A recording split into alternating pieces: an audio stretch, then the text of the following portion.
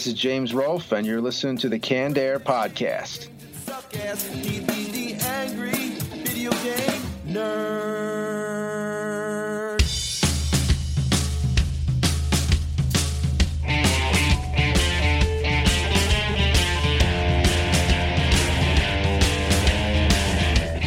Hello, everyone, and welcome to another episode of Canned Air, your tribute to comics and pop culture. I am Jeremy Colley. And I'm Jack Doherty. And I'm Randy Hardenbrook. And from the DJSessions.com, which is an online and downloadable series featuring live mixes and interviews with hottest DJs around the world. I cannot wait to hear more about that.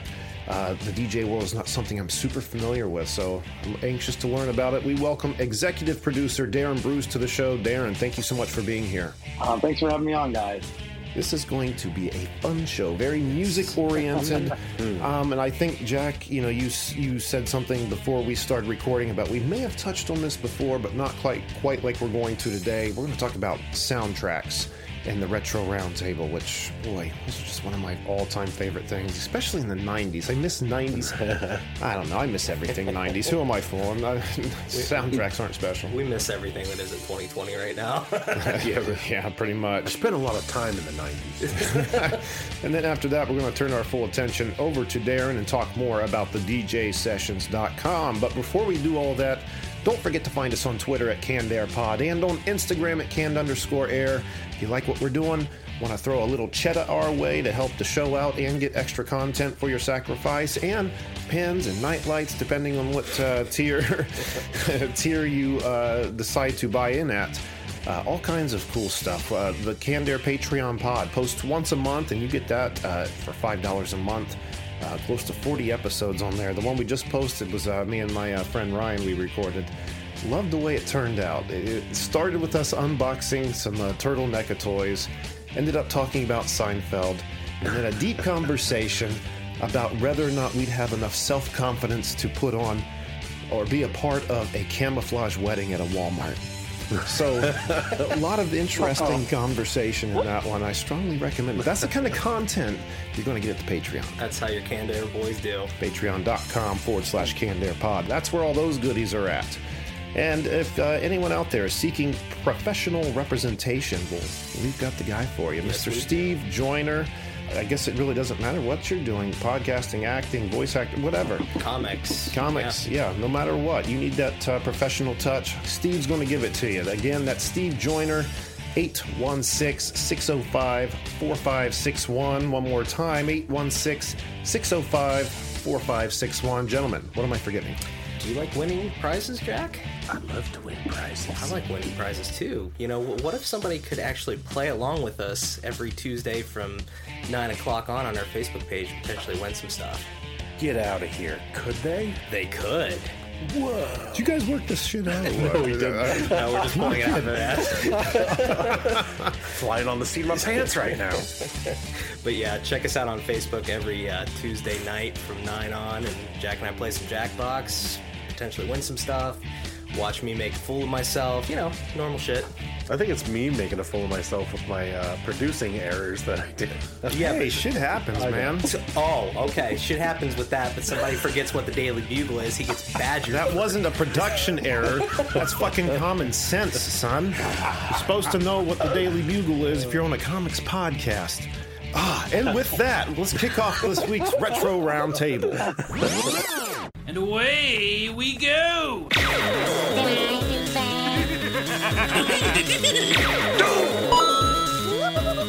I'll be back. Shut up! Shut up! You keep bringing the shit up, man. You keep bringing it up. All right. Soundtracks. Who's going to kick us off? Randy, you weren't here last week. Kick us off, sir. So basically, growing up, huge 80s fan, thanks to my dad. Always a huge Queen fan. I know what he's going to say. I'm actually going to go with... No, it's something different. I know it is. I'm going to go with Highlander. Yes, that's the one I thought it was. I thought he was going to say Flash Gordon. That was a close second, but... I thought Flash was going to come in too. Yeah, it was a close second, but I just always loved the music in Highlander. Just We Are the King or Kings or whatever. Immortal, Yeah. or something. Yeah. Never seen Something to that effect. You've never seen Highlander. No.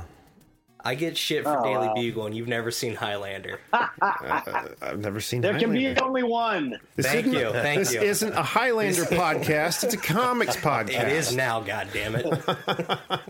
Read some fucking Spider-Man, Randy. Darren's gonna do his best Sean Connery acting as a Spaniard. Oh, Jesus. No, I'm not. I can't do a Sean Connery. Not sounding confident. I'm not.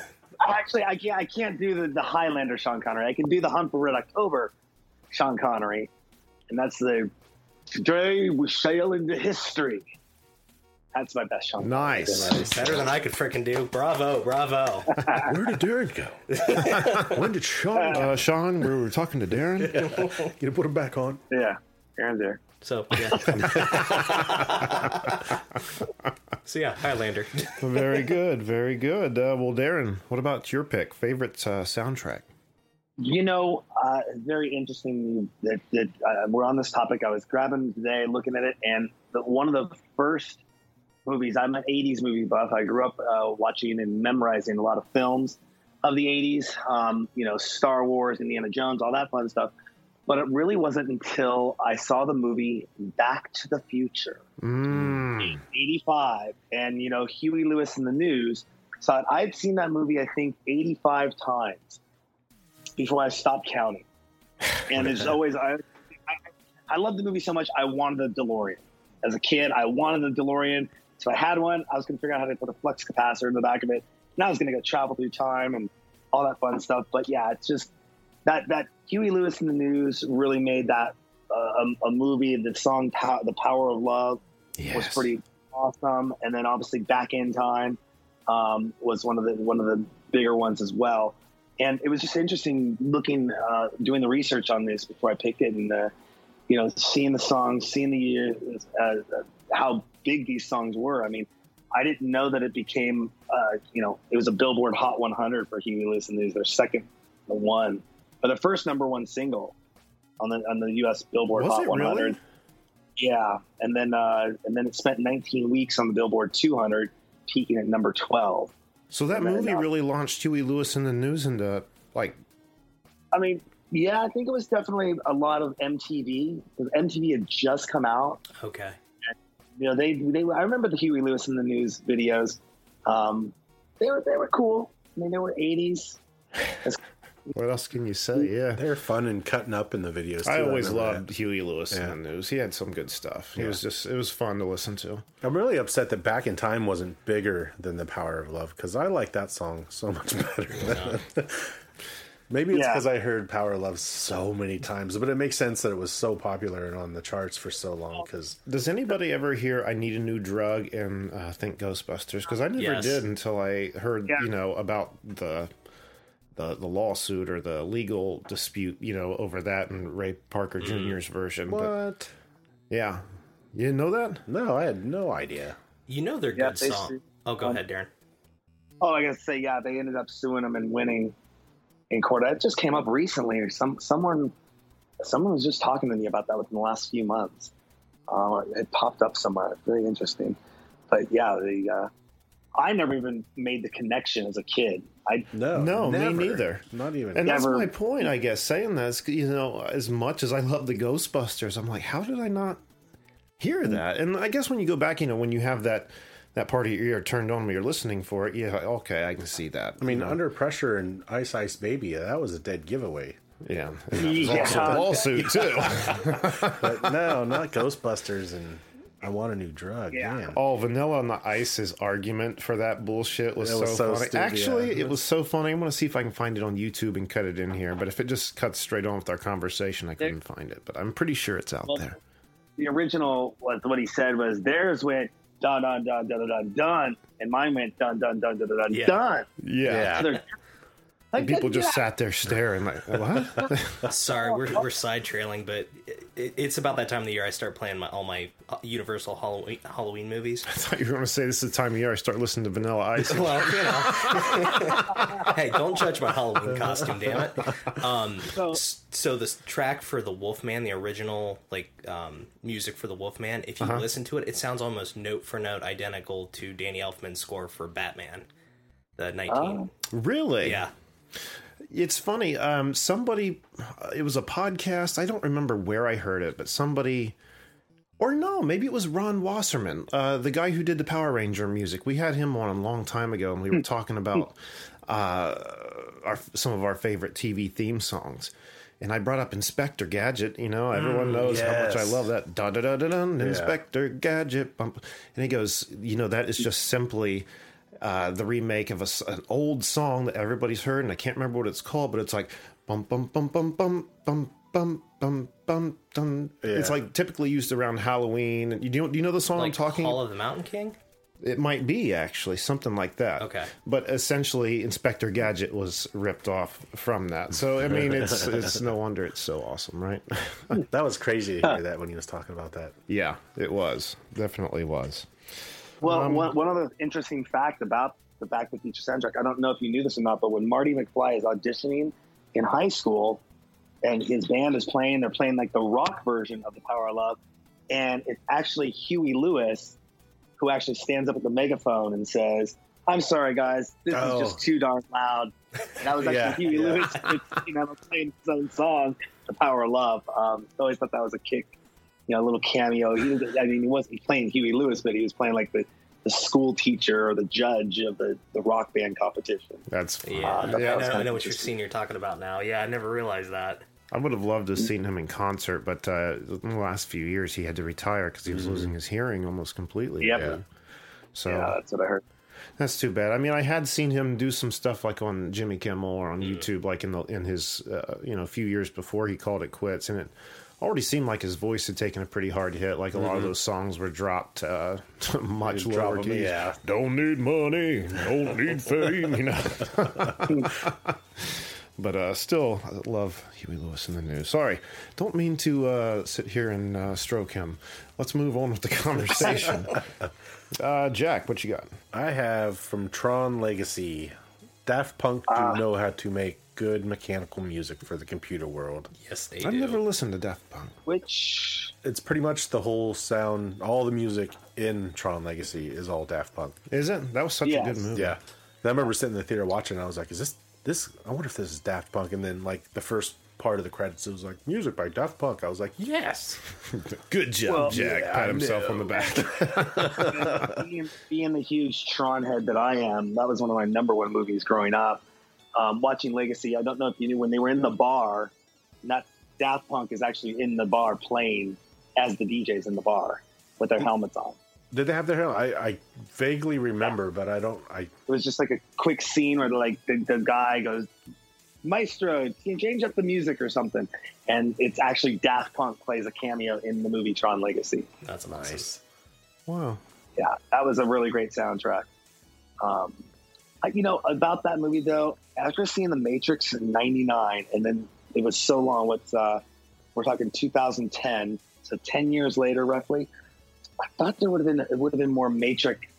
Does that make sense? Because you're in this virtual world, this AI world, kind of like the Matrix. Because that's what Tron was. He gets sucked in by a laser beam into the grid.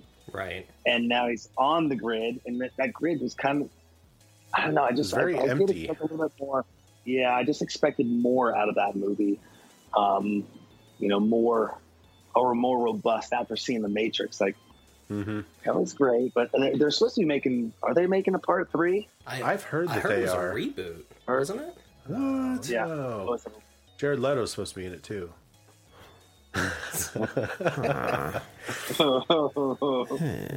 that's the only time part that I was like, all right. Oh, Every time I get excited about the Morbius trailer, you know, it always kind of kicks me in the balls a little bit to see his face pop up. I'm like, yeah. what? It might surprise you for that, though. I don't. It's such Morbius was just such a weird pick for them to go with. Of all the license they have, why Morbius? I mean, I'm sure it'll be cool. I like Morbius, but at the same time, I don't know.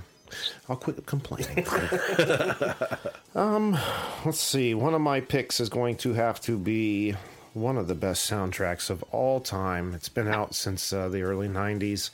And I found this to be the definitive road trip soundtrack, the Dumb and Dumber soundtrack. Yes. It has got to be my all-time favorite. It never gets old. It has like green jelly on it, like Pete Dodge. What's that?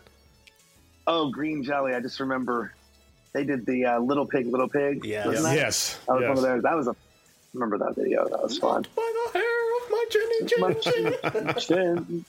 Yeah, on this one, it's the bear went over the mountain to see what he could see. Yeah, it's man, it's so good from front to back. And obviously, you know, it does sound 90s, but I am hard pressed to find a soundtrack that has ever topped that one for me. I know the first time. When did we do the first Cincinnati Comic Expo? That was probably 2016. Oh shit, it was before that. It was 13, maybe 15. 14, 15, I think. When we got in the car and jumped in, and you're like, "All right, listen to this," and it was like one of the first songs from the Dumb and Dumber soundtrack. It was like, "Hell yeah!" We driving. This is what we listening to. And I was immediately commended for my go. pick. Yeah. But if you haven't checked it out, listen to it. Now, when the second movie came out, and I'm not talking about Dumb and Dumberer, that stupid one with the younger guys in it. Where the really short bus. Yeah, that was so stupid. I mean, I know they're supposed to be stupid, but it wasn't stupid in a good way. But Dumb and Dumber 2, the soundtrack, it had some, you know, okay stuff on there, but, you know, it was not like a front-to-back album experience like this one is. It's so good. So, can't recommend that one enough. And that brings us back to Randall. So a few weeks ago, we had Bill Foster on. We were talking Western movies, and that kind of got me on a little bit of a Western kick. So I watched Young Guns with Emilio Estevez, and I forgot how kick-ass that soundtrack was with Bon Jovi doing the theme song. I think they did a couple other songs. Right? Yeah. But yeah, that was. Yeah. Never seen the movie though. I haven't either. It's. I'm done. That's a great pick, Randy. I have no fucking idea what you're talking about, but great pick. I've heard it was good. No, but I mean, it's just a kind of a testament of the time. Bon Jovi doing the soundtrack, you know? I mean, Yeah. Well, that's fair. did they do the whole thing, or did they I don't remember just if they did have a couple songs? They did the I think it was theme the song. hit song. Yeah. Yeah, and actually, Bon Jovi does play a small part in that movie as well. You're talking about Young Guns too. Yes, When I'm sorry. he's there, and they were in the pit in the town, and he's one of the guys that comes crawling out of the pit and gets shot and falls back into the pit. Bon Jovi does. Right. So is that movie Kind kind of- of like a Knight's Tale, where it's a period piece with current rock music in it? No, because Oh, go ahead, Derek. I was gonna say no. I think they just the score obviously used, you know, in the background you'd hear the Bon Jovi score, but they didn't use. Did they play the song in the movie? I think Trying they to played think. it. I think they did like a version of it that sounded more Kind of like with period. Robin Hood with everything they do. I Do Yeah. For you, where I was just Brian. thinking that. Get out of my head. Oh my God. I was Yeah. just thinking of how to bring that up, and you brought it up. I was like, man, because what a perfect example. yeah. Perfect example. But I think they played that at the end, Darren, if I remember right, like when the credits were rolling. When the credits rolled. Yeah, absolutely. When the credits rolled, that was absolutely there. But yeah, that's another top favorite series of mine. Get the Brat Packs together and put them in a Western. All right. yeah. At least Darren's got my back. He's like, we haven't seen that. I know who's in it and everything. I just never watched it. Was he on the Daily Bugle, Randy? No, get out. Again, you brought it up. You brought I'm it so up. scorned I can't let it go. I'm going to keep kicking you in the nuts when you bring it up. Okay, that brings us over to Darren. Well, this is interesting that you mentioned Young Guns because my second selection is another movie from 1986 that features Emilio Estevez. And it was the movie called Maximum Overdrive, where AC/DC did the entire soundtrack for the movie, basically. And it was pretty much everything off their Who Made Who album.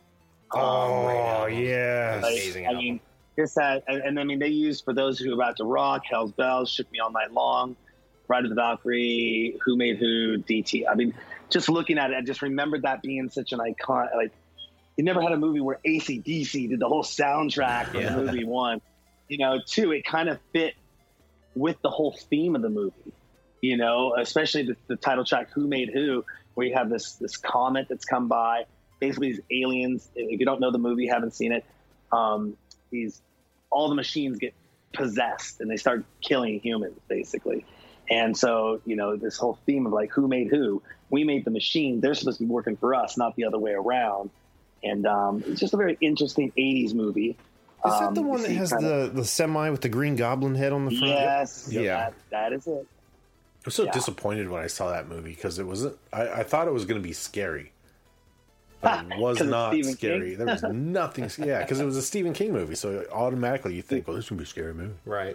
Well, and today, I guess, I was just, like I said, doing some research on it, and it was based off of a short story by Stephen King called Trucks, and how the trucks became possessed, but then they made it into Maximum Overdrive, kind of added in more of the flair of the aliens and all that fun stuff, and yeah. But I thought it was awesome to see one band, especially AC/DC, being that iconic rock, loud sound band. Oh, hell yeah. You know, doing that soundtrack. I thought was pretty awesome. Darren, do you have kids at all? I do not. Okay. Sorry, I've got a 9-year-old, and he was all about the movie a few years ago called Planes, Fire and Rescue. It was done by in the same universe they did like all the Cars movies. But a song that played prevalent in that was Thunderstruck by AC/DC. So literally, I'd be jamming out to it, and he'd be like, "Dad, that's the plane song." I'm like, "No, son, that's AC/DC. Get it right." Yeah. Oh wow, that's awesome. Didn't AC/DC also do the soundtrack for Iron Man 2? Because their title track was like War Machine on there. I thought they did the whole soundtrack. Maybe just there was like a lot of recycled songs, but maybe.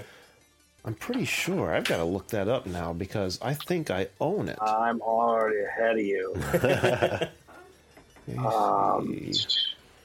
AC. No, AC/DC's album was announced on January 26th and is seen being used in the same sense as Who Made Who was for Stephen King's Maximum Overdrive. Favreau's vision and passion for AC/DC's music blend seamlessly into this incredible film. Music really underscores high energy and excitement. This is all Wikipedia. So, yeah, I know the internet's a wonderful place, right? So, yeah, I mean, it looks like Shoot to Thrill, Rock and Roll Damnation, Guns for Hire, Razor's Edge, Highway to Hell. Greatest hits on a superhero movie. Which is funny because, you know, AC/DC is one of those bands that said we'll never do a greatest hits album, and essentially they have. Right? Yeah. I mean, there's important songs missing on there if it were to be considered as such, but at the same time, it's a good collection of songs. Mm-hmm. Yeah, definitely. I'm gonna have to listen to that.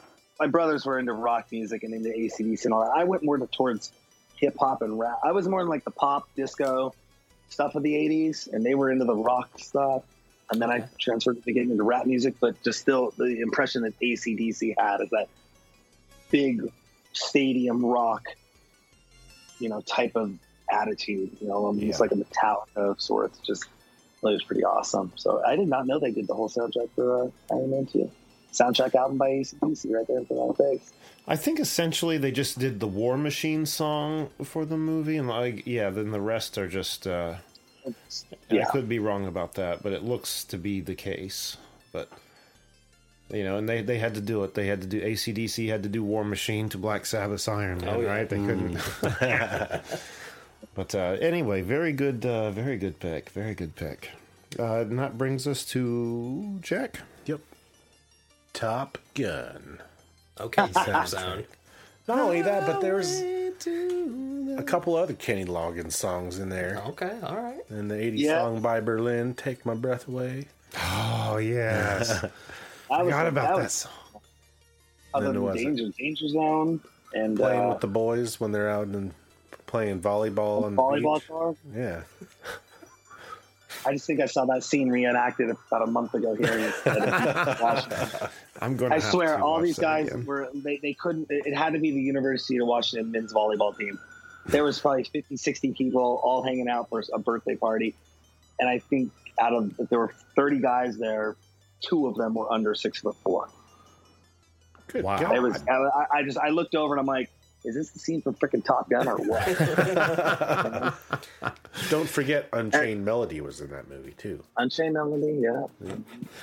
Really quick, Darren, I hate to break conversation, but I'm a little concerned. I heard sirens in the background. Are you all right, sir? Yeah, I didn't realize it was probably there. It was going northbound, so it's not going to the hospitals. That's a good thing. You know, living on the street corner that I live on called 3rd and Pine, but I have gone and renamed it 3rd and Crime. And I have a website for it where I actually have cameras up 24/7 that can shoot down and watch all the action that happens down below. Wow! You got it live streamed constantly? Yeah, I got it live streamed constantly when there's something up and running. Holy shit! And this is called 3rd and Crime. Like what? I call it 3rd and Crime. Yeah. .com or 3rdandcrime.org. 3rdandcrime.org. And it's when there's action, that's when I go live now. If there's no action, then I mean, you're just watching buses drive up and down the street, but you never know what could happen on this street corner. You know, the last major incident that happened was 2 guys were running down the street shooting guns and ended up shooting 7 people. Oh my gosh. And we had left my house. It happened right down below. Like, if I look right down below where I live, I'm on the 6th floor, the corner unit, looking down. If we left, and it happened 11 minutes after we had walked out my front door, and we would have been right in the middle of it. Ooh. In the background that playing was Highway to the Danger Zone. You tell me, yeah, I think that's what it should do. Is have a theme song on the back end of it. But yeah, they can get a little crazy down here. You should put a soundtrack to the live stream when crazy shit does happen like that. Like people fighting out there. You're the best around. Benny Hill So music. one day we had a guy, and he was just dancing. I mean, actually not too bad dancing, but for the first half hour, I didn't have any music to it. Then I went to YouTube and pulled up a disco station. And about 25,000 views later, people are still like, what is this? And the guy, you're sitting there wondering, what is he dancing to? Because he doesn't have any music. He has no headsets on. He's just out there just dancing. And people just got a kick out of it when I put this disco music in the back end of it. And it just worked. And dancing to life. Stay alive, stay alive. Just dancing to the rhythm of life around. Yeah. Sometimes it sounds terrific. Who would know but him? He's the only one who's here. I'm going to check that out. That sounds interesting as all hell. 3rdandcrime.org. Yeah, I'm going to be checking that out. Remember the time difference, because does it happen usually at night or any time during the day? Anytime. Well, I'd say between 2 a.m. to 9 a.m. Pacific time, there's probably not much happening. But it's typically around the 5 o'clock to 10 o'clock hour, maybe 9 to 10 o'clock hour. Well, that's right now. Yeah. Get the cameras. Forget what I was going to ask. Damn it. Is there? Do you have on the website? Are there like a greatest hit reels of like the best moments caught? No, unfortunately, I started this website up right after that shooting had happened, and put everything together. And what happened is this is probably, I want to say January maybe this year. And what they finally did, which is, I'm not part of the Neighborhood Watch, but something that was a suggestion that we knew always needed to happen, was to put a 24-hour, 24/7 police presence down here.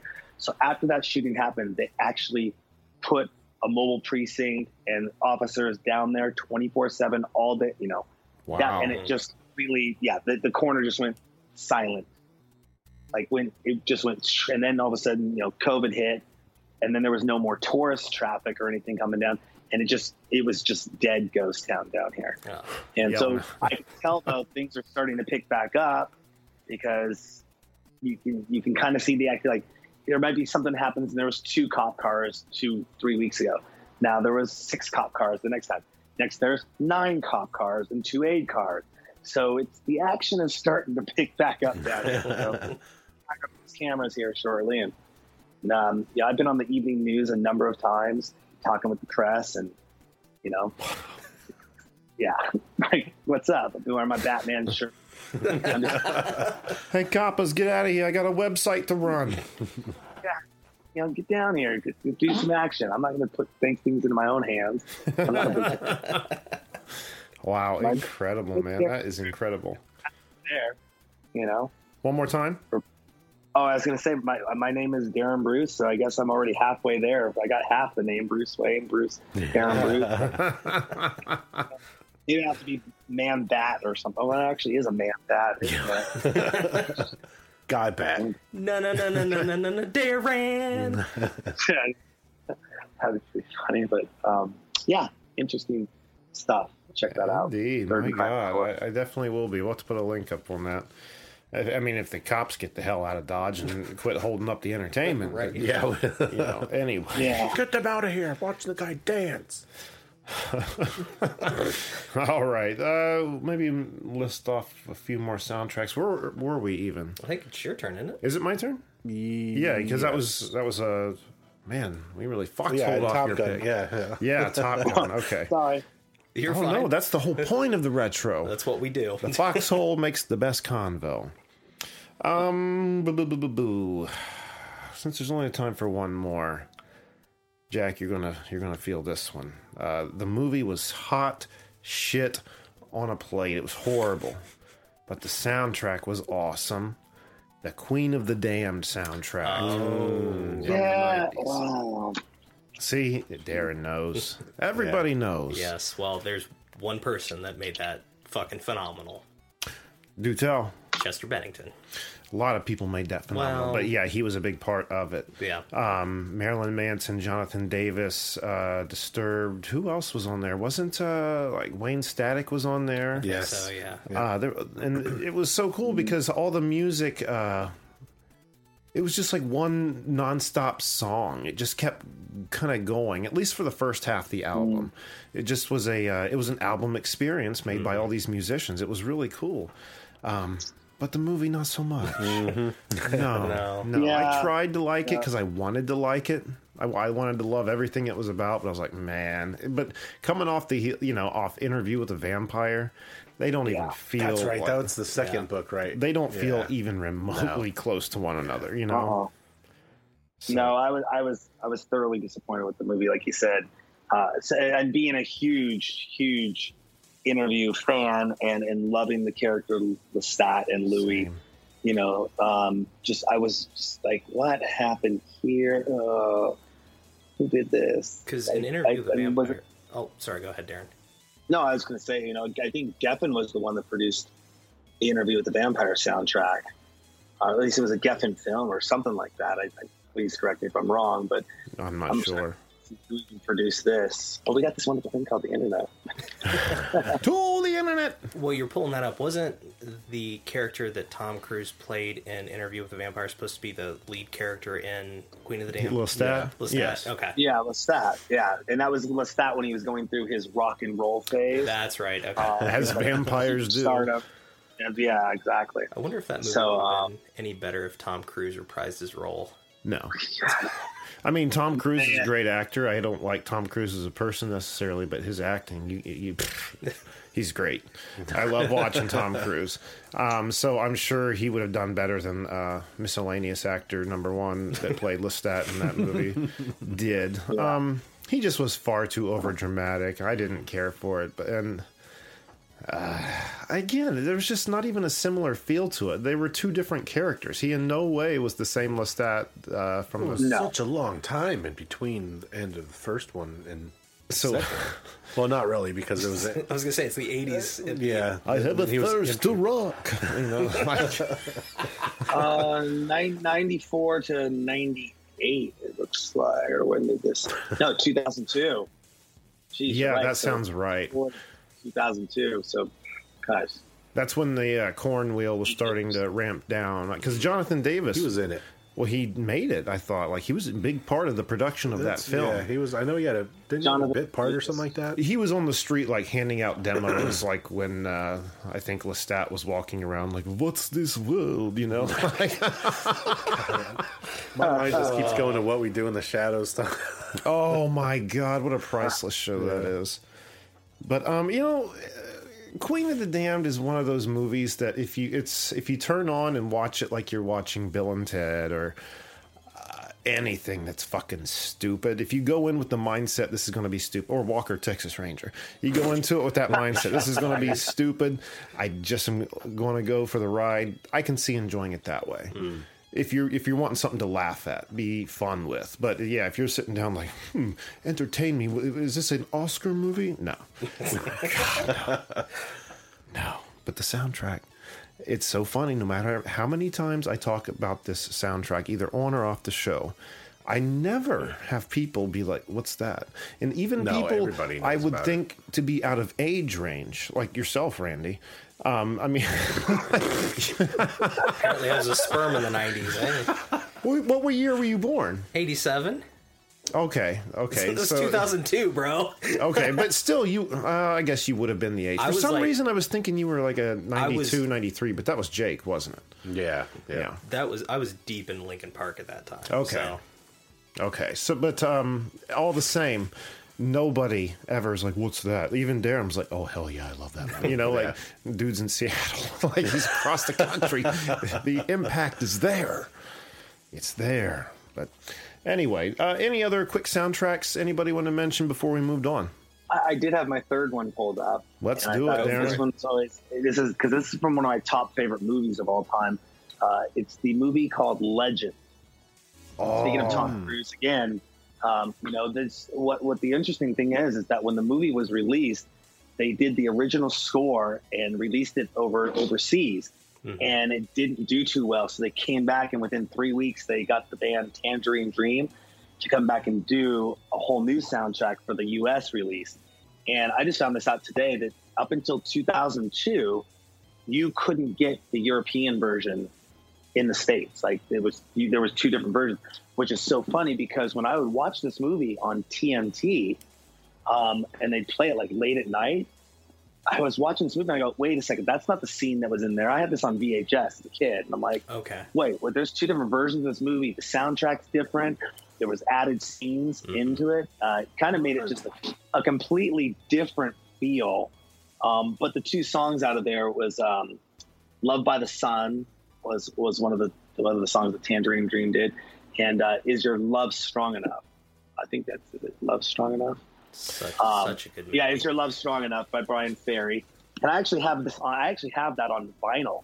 It was at a friend of mine's house, a DJ friend of mine's house, and he used to run a record store. And I saw this at his house one day. I go, "You're never going to mix this into a DJ set. Can I take this home?" And there's this beautiful picture on the back cover of Tim Curry, dressed as Darkness. I mean, if you pull it up on Wikipedia, you'll see the front cover of the album, and then there's a turn it over, and there's this beautiful. It's like it's like you got Darkness to come out and say, "Hey, can I do a photo shoot with you?" He's like, "You're only going to get one picture," and you got that one picture, and you got it. So I just thought that was an interesting, something I grew up with. It wasn't really widely received after, Tom Cruise coming off a Risky Business and all that hype. And he had played in the movie, what was it, the military movie, Taps, I believe, as well. But then came into this fantasy movie that didn't do too well, but has now become a cult classic. That people really look to when you go to those fantasy films from the 80s. And it was directed by Ridley Scott. Yeah, it's an amazing movie. Wow. The cinematography and the set design on it alone was just amazing. But the Tangerine Dream made it move a little bit. The rendition, the music made it move just a little bit faster. I think what U.S. audiences would expect to see in an action fantasy film. And this is, coming around the same time as Labyrinth and Dark Crystal. Right. And you got Bowie with Labyrinth, and that was pretty awesome. But yeah, Legend, I want to throw that one in there. That's a cool one. Amazing movie to end on. I need to watch that one. I still haven't seen. I've got the Blu-ray at home. Do you? Randy's Blu-ray, yeah. It's okay, just not going to watch it. You still have that? Yeah. I was wondering where that went. Every time I turn on the PlayStation, I see it's like the second thing on there. I'm like, oh, Legend. I thought I lost that. Okay. Every once in a while, I'll accidentally click it. I'm like, no, I don't want to watch a movie. I want to play games. Well, give it to frickin' Jeremy. All right. Yeah, I started watching movies, actually. That's how I saw Jaws. Yeah. Hey, that's I love Jaws now. Actually, do I have time for one more? Can I throw one more out, guys? Go for it. I said I had a video game pick, and I just realized that I didn't say it. Oh, yeah. So I have to say it now. There's a website out there that I've talked about in the past, overclockedremix.com. I think it just might be ocremix.com. But it's a website that you can go to, which are album compilations put together by fans and stuff of... there's the Mega Man soundtrack, for example, done by different artists. Then they put a second one out of the Mega Man soundtrack, but all done. It was the same album, just acoustically. Okay. Then they took like the Mario 64 soundtrack, had a bunch of artists do all the music from They that. redo the music. It's not just the 8-bit. No, they redo it, so it's like full band, balls to the wall renditions. And the greatest thing about it, it's all free. You just have to go to the website and download it. It's all just given away. I don't think they're allowed to charge for it just because of the copywritten nature of it. But that's our gain, isn't it? But there's one on there that I listen to all the time. Obviously, I'm a big TMNT fan. And they have a 2-disc compilation on there called Shell Shocked, where they took all the music from the games and just a bunch of like shredding, like 80s sounding and heavy metal artists do the whole soundtrack from front to back. Like when Shredder comes out, oh my God, it's just electric guitars in your ears and up your ass. It's awesome. I can't recommend it enough. And again, it's free. And, since we're talking soundtracks really quick, and Turtles, one more I got to throw out there, 9.95 by Spunkadelic from the first movie. Love it. There's only a couple of songs on that are worth. Correct. Yeah. But that is definitely one of them. That and... Turtle Power. That one's okay. Turtle Power. And the MC Hammer, like, this is what we do. Do. But all the other ones are, very... Yep.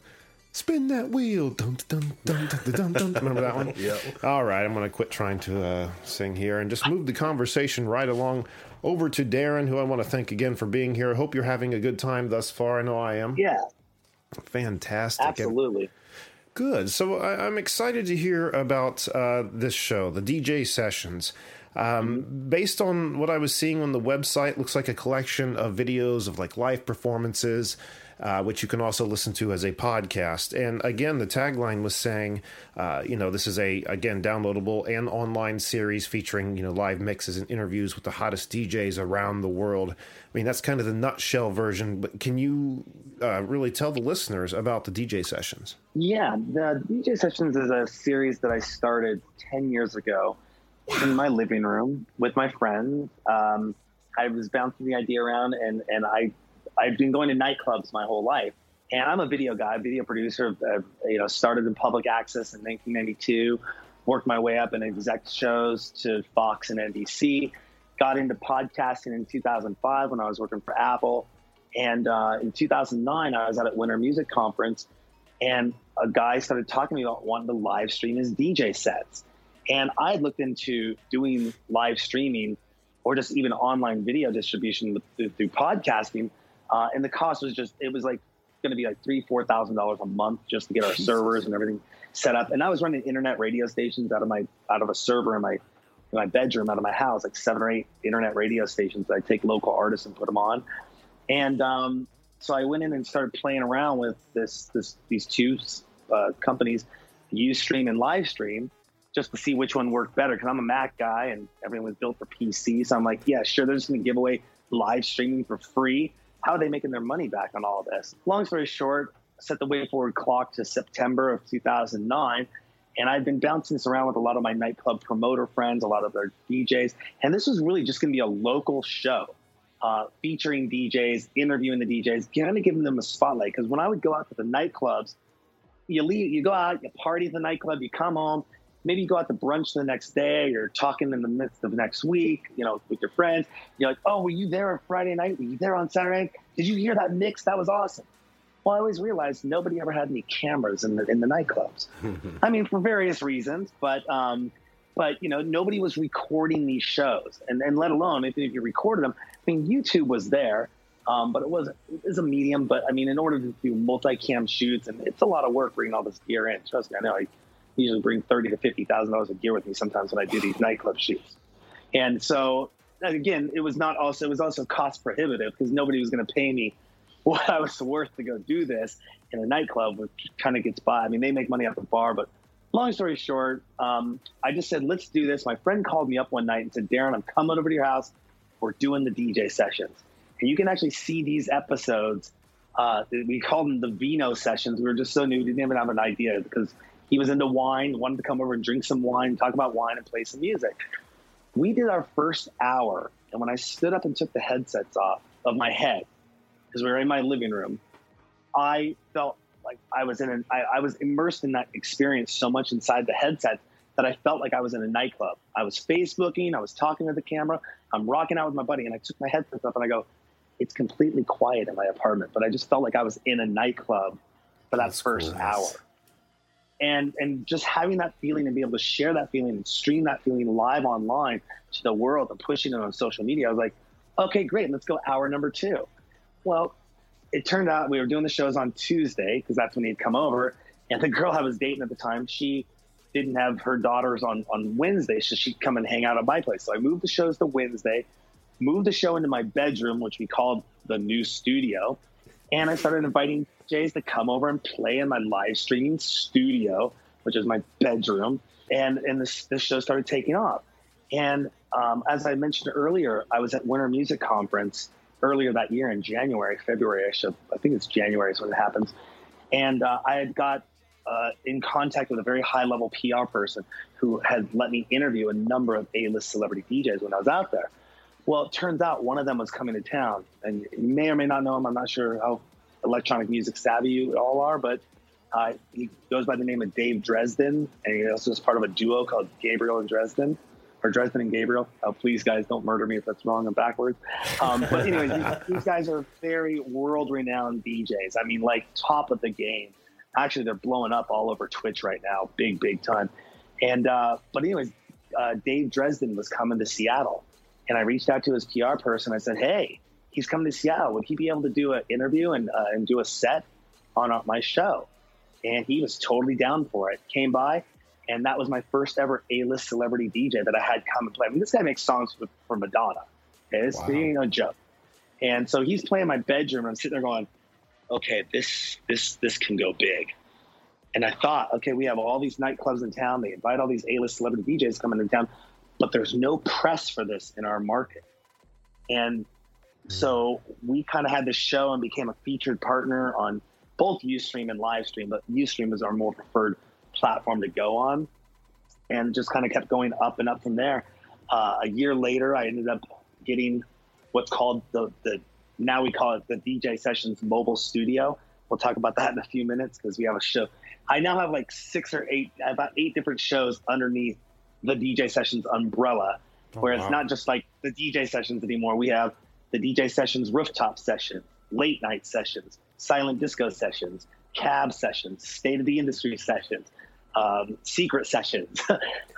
You can go down the list and see all these different kind of places we do different genres, or even in on location sessions. We go out to a nightclub and we're on location doing what we do. And 10 years later, we have over 1,800 episodes under our belt, a brand new website that we just finally launched.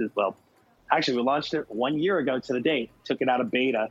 It was supposed to take us 6 months to build. It took about 18, 19 months to finish. Wow, don't and rush it got perfection. No.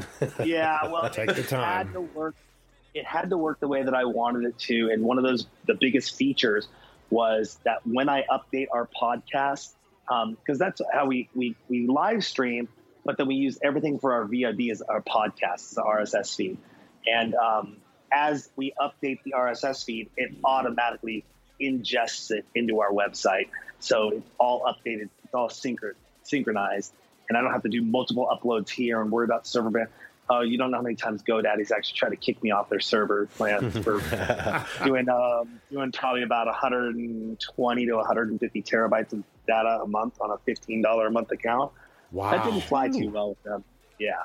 So they're like, what happened in 18, funny enough, is both Ustream got bought out by IBM, and they said, oh, your $10 a month account that you have with us, that's going bye-bye, so you're going to start paying us.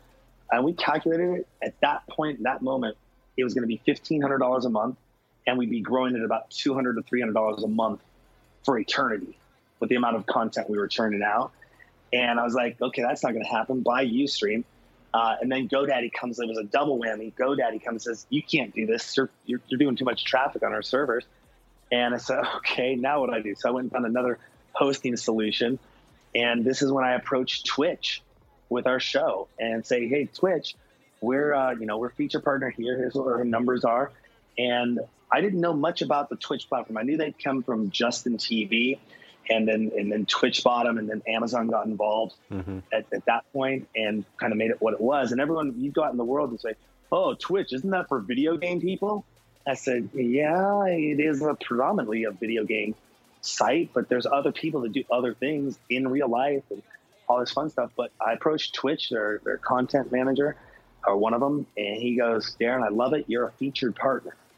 And at that time, I didn't know really what a featured partner with Twitch meant. Come to find out, at that time, I think they were claiming somewhere around 2 to 3 million streamers, like people that are actively streaming on Twitch, and they had only made 27,000 people featured partners. Oh, wow. And so this is kind of like an honor to be considered or recognized as a featured partner on Twitch. A lot of people still haven't wrapped their heads around it yet because of the whole industry of the nightlife world and DJ world. They all jumped online, and my phone was blowing up off the hook in March, April, and May. But people ask me because they know I'm the guy who's been doing this for 10 years. And so, you get some bonus and caveats being a featured partner with Twitch, but it's also kind of like they acknowledge you, like you're one of the top people in the world doing this. And just yesterday, I had one of my DJs over at my house. He called me up, and normally I don't stream from my apartment anymore because I'm so over that. So not me, because everyone else streams from home. We want to be in our mobile truck, and we want to be out at the beach, or we want to be on a rooftop doing something really cool. He goes and streamed yesterday, and in the first 30 minutes, we take the number 5 spot on Twitch Music. This has beaten out some of the world's top celebrity DJs, people that have appeared on our show, and we're ranking higher than them. These are people that play events and festivals all over around the world with hundreds and hundreds of thousands of fans. So, we're just keeping us staying on the grind, staying focused, and making sure we're delivering great content.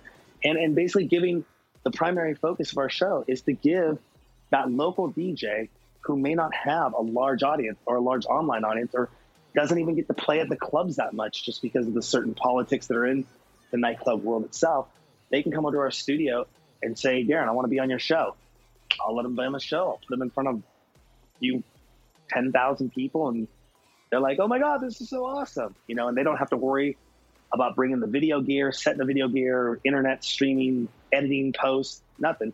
They bring a flash drive, pop it into the CDJ, play their songs, sometimes hour, 2 hours, and it's already in the can and done, ready to be distributed the moment they walk away. So very cool kind of ride. Yeah, I would say so. And just the world of DJing is one, very foreign to me, but two, at the same time, very intriguing. And especially what you were kind of saying at the top of, when you started talking about the DJ sessions, about being at home and setting up that DJ experience that you were so immersed in that when you took your headphones off, you realized you were sitting in complete silence, having this amazing, loud experience with all these people. It's just very cool. And I imagine... this is going to be hard to explain. Being a DJ in itself is just kind of always like that. I mean, I play music, but, just like traditional kind of like rock band stuff. So everything's very prepared and laid out ahead of time, where listening to a DJ or listening to some of these shows that you have out there, it just seems like it's a very in the moment, organic, on the whim type thing. Just how you're feeling right then and right there that makes the mix. Maybe I'm right, maybe I'm wrong. I hope I'm kind of right. Maybe it is sometimes, maybe it isn't all the time. I don't know. But it's just all around intriguing. I find the whole world very intriguing. Well, one of the things that we've done, this is a huge increase to also, I'm also on the outside of all this stuff of doing the DJ sessions. I'm what people call a foodie. You go to my Facebook, you're probably going to see 50 to 60% of my pictures are of food that I make from home. And one of the things I love is going to an all-you-can-eat buffet. Where I can always I want some snow crab, I want some, lobster, I want this, I want steak, I want, little bits of everything to put on my plate. Oh, yeah. Well, as long as it's not Golden Corral, then we're good. In the last 2 years, we've been working with a technology that has allowed us to basically quadruple our video production. So at a typical setting of the DJ sessions, I would set up the studio and we'd record for 4 hours. Well, now I can get up to 16 hours in the same 4-hour period because of a technology we utilize called silent disco. Are you guys familiar with that? No. Mm-hmm. Okay, so silent disco, think of it like this. It's a pair of headsets that you can put on, and I have wireless transmitters. And the headsets can pick up that signal from about 1,000 feet away from our stage. And you can walk around, dance, do whatever you want, but you can also change the channels. So I could have 4 DJs playing at the same time, different genres of music, and you could choose which one you want to listen to in the headsets. And then you kind of gravitate with your friends and find people listening to the same thing, and you're all interacting, taking on the shared music experience, but there's no amplified music. It's all in the headsets. And so, that basically took us up for, let's say if I was going to produce standard and I did 4 hours on Saturday, 4 hours on Sunday, and 4 hours on Wednesday, that's 12 hours a week. I could jump it up to 16 hours, 30. I could jump it up to 36 hours a week content, or 144 hours of content a month. At an independent level, where we're at, not being financed by a major company or a major studio or backed by anyone like that yet, that's unheard of for content creation at an independent level. Not only that, some of the things you can do with our silent disco headsets is you could be at our event with a silent disco headset on, but then go to our page, like your friend could be at home and they could be watching the live page with all 4 live streams going at the same time. So you could be at the event and say, I'm on the red channel right now, check it out. Your friend at home jumps on the red channel, they're listening to the red channel, they're in the chat room, you can chat and interact. And then your friend says, I'm going to jump down to the blue channel. So your friend starts listening to the blue channel and then hits you back on social media and goes, get over to the blue channel. There's fire going on right now. Dang. And then you're at the event and you click into the blue channel. You get this whole round trip processing in a social media, physical round trip, all sharing the same experience. Literally you could silent disco from your home with us if we're out on an event. It's actually really cool. Nobody's doing this. This is, it's not in this way. Well, it costs a lot of money to stream when you're out on site. We have some other new technology we just got funded for, and it allows us to stream live on site. So I've always been one that tries to push the envelope when it comes to this tech, when it comes to these things. And it's been a wild ride. We were in line to get a bunch of sponsorships this year, and it was going to be a lot of fun because then we'd actually have a budget for stuff. We know that feeling, don't we, boys? Yeah, we do. So freaking cool. What an awesome experience. The example you just gave, the person who's out listening to it in the headphones, the person who's at home, if they decided I've got to be there, they essentially from where they're sitting on the couch in front of their TV to the front door of the club, they could follow, never miss a beat the whole way there or anywhere they went. You're just always there, whether you're there or not. It's incredible. And you're really tapping into, it seems, to something like you said that nobody's really doing. Yeah, a lot of DJs jumped online and started streaming in March of this year. I always use this number as I put it this way as an arbitrary number, but it could be bigger, it could be smaller. But if there was 10 million DJs in the world in February, and 10 million that were, DJ and they were doing something, you know, even if they're just bedroom DJs. And let's say maybe 100,000 of them were doing something online, whether it's a podcast, whether they're playing around with live streaming, whatever it is. Once March came on board, all 10 million of those DJs jumped online. And so it was almost so oversaturated, I took a total backseat approach to figuring out our licensing, figuring out our storage, distribution, getting the team together. I mean, just a lot of stuff at the back end of running all this, you know, takes. It isn't just, I didn't just pick up a video camera and say, hey, let's go and film. No, this is a full-on professional business for me. And, you know, I kind of took a backseat to that because I just knew it was going to become so oversaturated. And one of the things that I predict seeing happen is in when things kind of get back to whatever the normalcy of whatever it was before COVID, you know, people are going to start going back to work. They're going to start, once we can go outside, we can start physically doing things in a kind of normalcy outside. I'm saying there's going to probably be a 60 to 80% drop in content creation because people won't be at home. Mm-hmm. They'll want to be out of the house. They'll want to be doing things. But I'm also thinking there may be a 60 to 80% drop in content consumption because people are not going to be at home for 10, 12, 14, 16 hours a day with the internet and their video viewing habits, doing all that, and let alone if there's going to be a post-traumatic stress of just, you know, PTSD of like, I do not want to spend time in front of my computer anymore. I just did that for the last 9 months. I want to go for a walk. I want to go to this beach. I want to go out here and see this live event. I want to congregate around people. And when you're congregating around people, yeah, we see it in the nightclubs all the time. And you've got people looking on their phones and they're doing their social media, but you're not consuming content necessarily when you're there at a nightclub, you know, or when you're at a concert. You might be pulling out your phone to record the concert or take some pictures and stuff, but, you know, just people won't be as at home as much. So I think the people that keep their content creative, keep their content consistent, keep pushing forward and you know, making it interesting for people to want to listen whatever their schedule is, whether it's once a day, once a week, once a month. You know, those people still stick around. You know, they were here. They weren't just jumping on the bandwagon to try to say, hey, everyone, look at me because there's nowhere for me to be looked at right now, you know, with all the nightclubs and everything getting shut down. So we're still trudging ahead. And, you know, just to see the success of some of our Twitch numbers as of late, we're doing something right. We just got to figure out how to get really paid for it.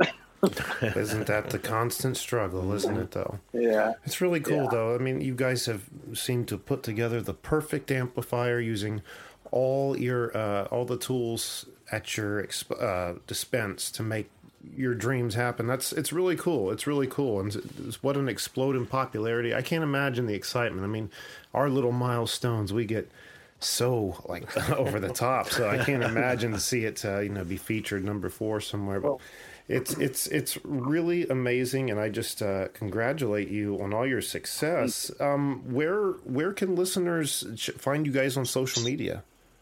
Yeah, well, we just send everyone to our website, thedjsessions.com, and all of our social links are right up there. You got our Facebook, our Insta. Probably going to be spending a lot more time on Instagram and Twitter moving forward. Just a little FYI for the industry shifts.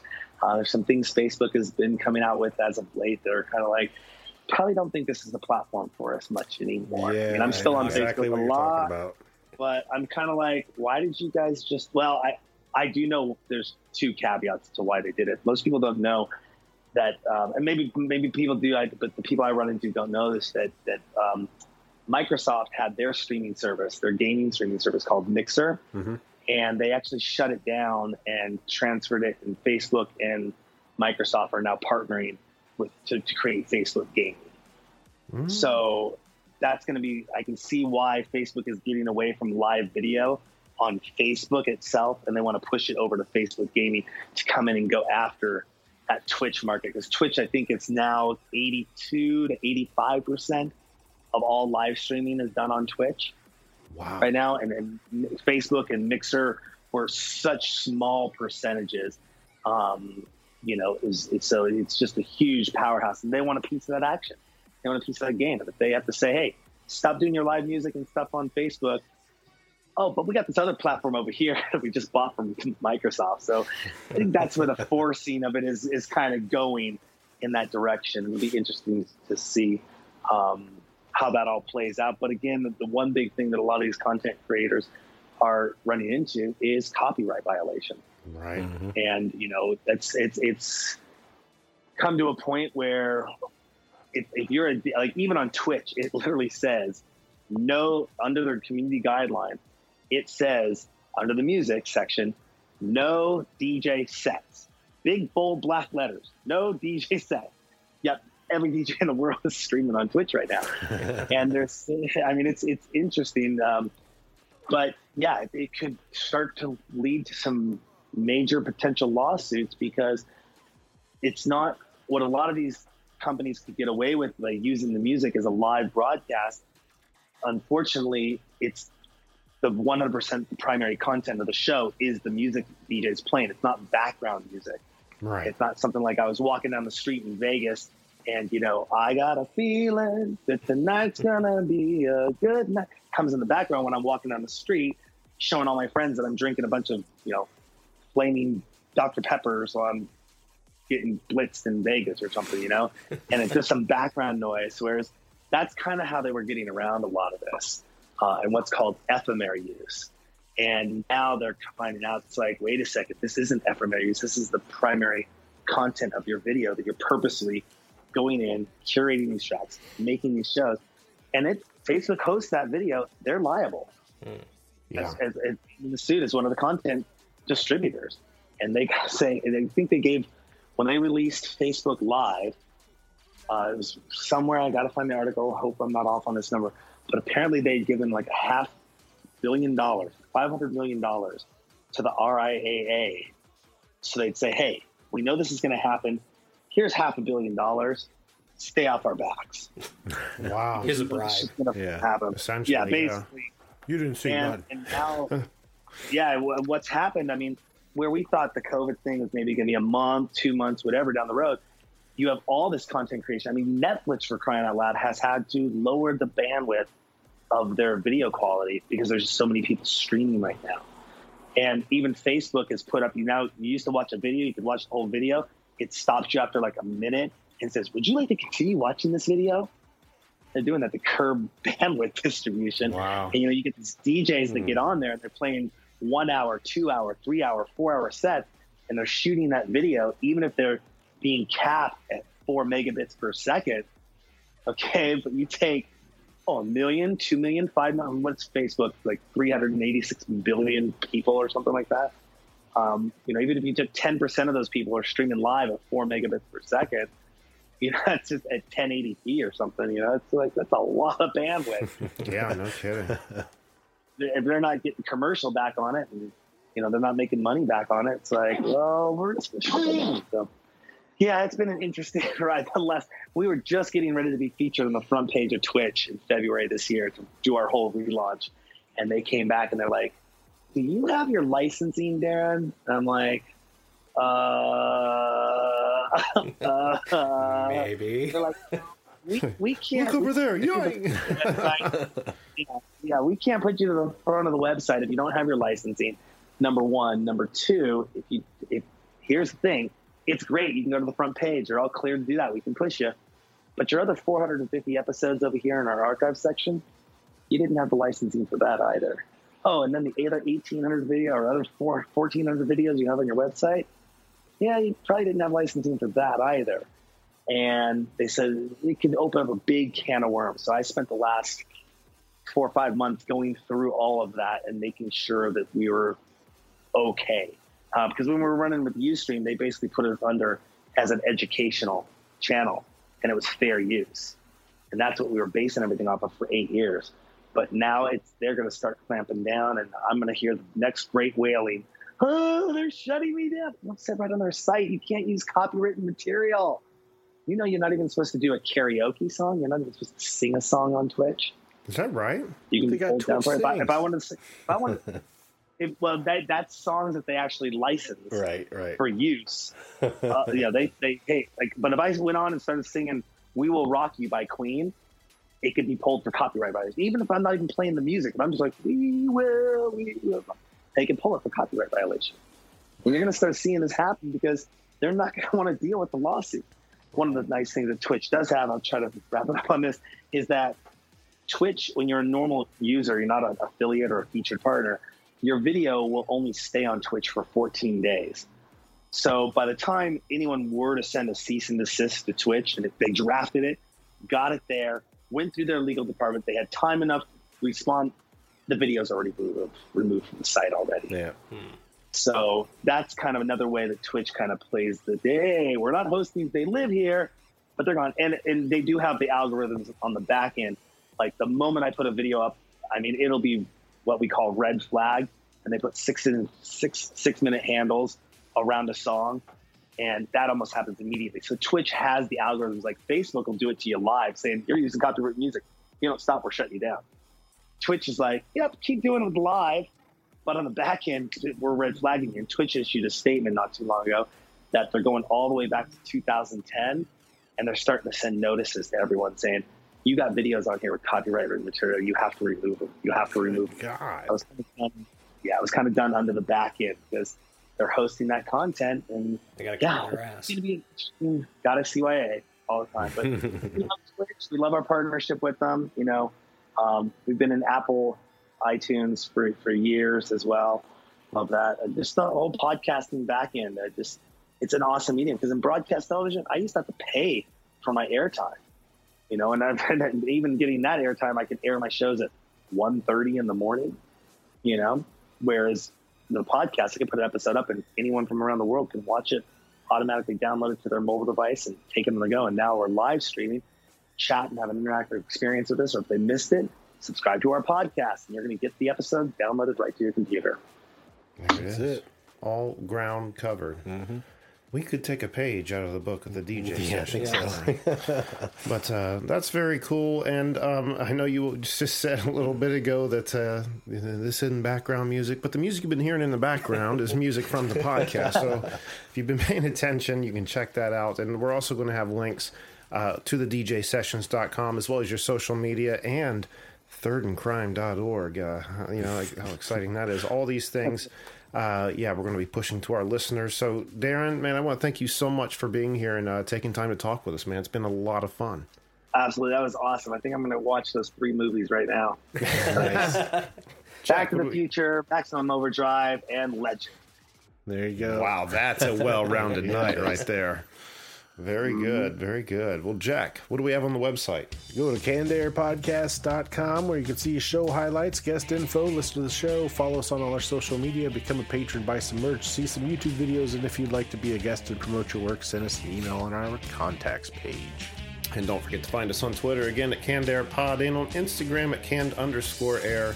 And if you, thought about being a patron, maybe don't have the money to do so, you can still support this show by going to iTunes, leaving us a review.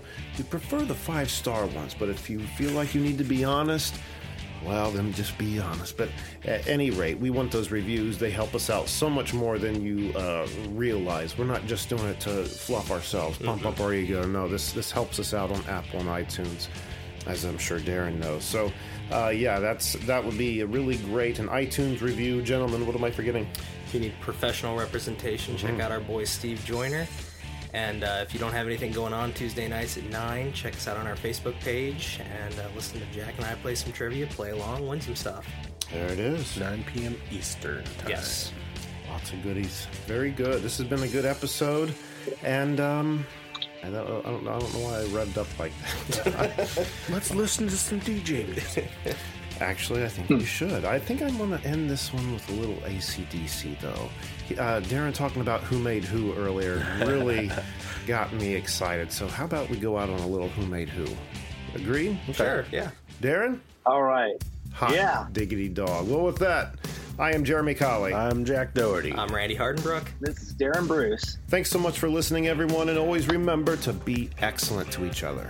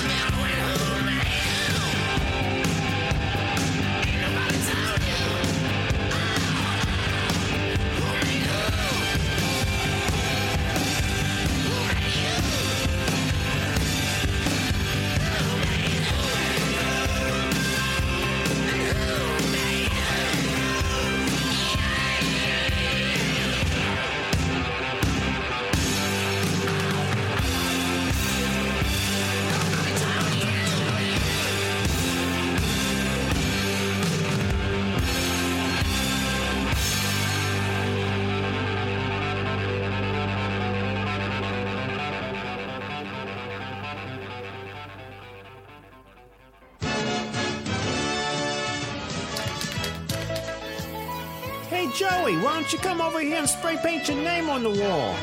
But I don't wanna. What are you, chicken? Hold on there, boys. Whoa, it's Flint! Instead of writing your name, write CannedAirPodcast.com and help spread the word. Well, that's a great idea. Now we know. And knowing is half the battle. G.I. Joe!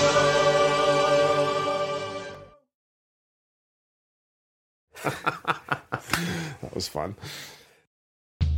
This has been a Canned Air production.